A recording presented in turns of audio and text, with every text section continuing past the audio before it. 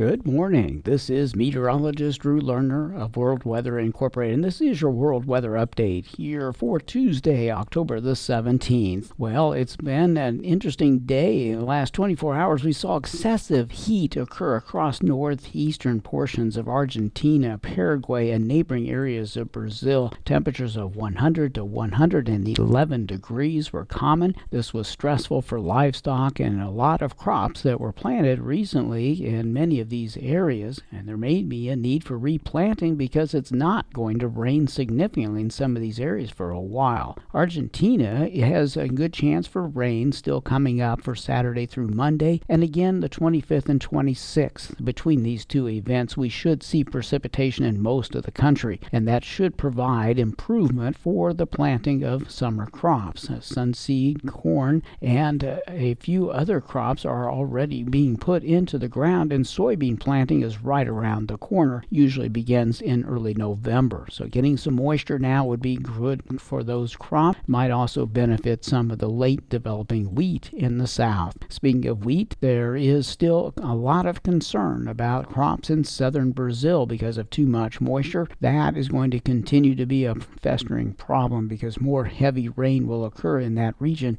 as we go forward through these next few days. This weekend will likely be drier in parts of southern Brazil, but that is not going to last very long with more showers next week. Center-west Brazil, of course, was dealing with the heat yesterday and the lack of precipitation. The forecast models are in good agreement today that very limited amounts of rain will occur in Mato Grosso, northern Mato Grosso to Sul, and portions of Goiás for a full week, and that is very unusual and not a good thing for this time of the year. Crops in some of that region are already struggling with dryness, and the combination of additional heat and dry weather for the next 7 days will be a potential issue for a lot of the crops in the region. Some replanting may be necessary as time moves along for these crops that have recently emerged, and establishment has not been that great. With the heat and dryness coming up, it'll be additional stress for that region. Now, we do expect to see Western Australia continuing to deal with its dryness with very little precipitation over the next 10 days. Queensland and northern New South Wales unirrigated summer crop planting will also be on hold because of dryness in that region. Irrigated crops, though, are being planted relatively well. The nation's best soil moisture continues to be in Victoria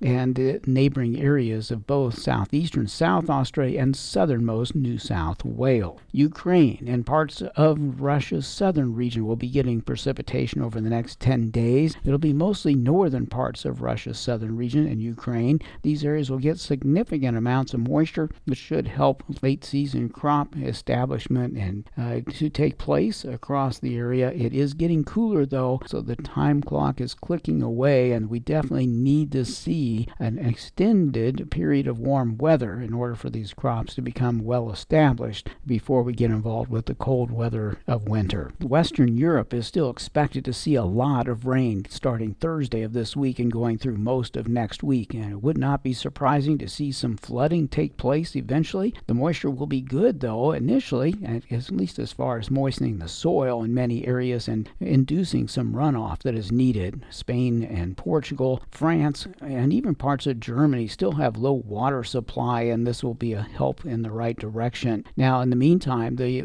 middle and lower parts of the Danube River Basin will continue to be quite dry. This area has low soil moisture already, and there's going to be ongoing concern over winter crop establishment in the region. It's been great for field work with all the lack of moisture recently, but this continuation of that trend may not be all that welcome. It looks like Morocco will have a chance for getting some needed rain as we move forward in time. Morocco, if you recall, is in a 3-year drought. It was so dry the past 2 years they could not plant their winter crops in the southwest part of the country, and it looks like there's going to be an opportunity here for slowly improving moisture profiles across that nation and maybe neighboring areas of northwestern Algeria as time moves along. So we'll keep an eye on that. I do look at it as being a positive thing for the future. China's weather should be mostly good. Some heavy rain will occur in Guangxi, Guangdong, and southern Hunan as a tropical system comes inland late this week into the weekend. That tropical system is perpetuating excessive rains in portions of central Vietnam. Da Nang picked up on more than 8 inches of more moisture yesterday, bringing a 4-day total to 41 1/3 inches since last Friday. That's right, you heard that right, 41 inches of rain in 4 days. And Da Nang has some serious flooding going on, as does Hue and maybe in neighboring areas in central coastal areas of Vietnam. The rains will continue over the next couple of days. A tropical disturbance will become a tropical cyclone probably in the next 24 hours off the west or east coast of Vietnam, and it will work its way northward along the coast, eventually moving inland in northeastern portions of the country. Outside of that, it's still dry in southeastern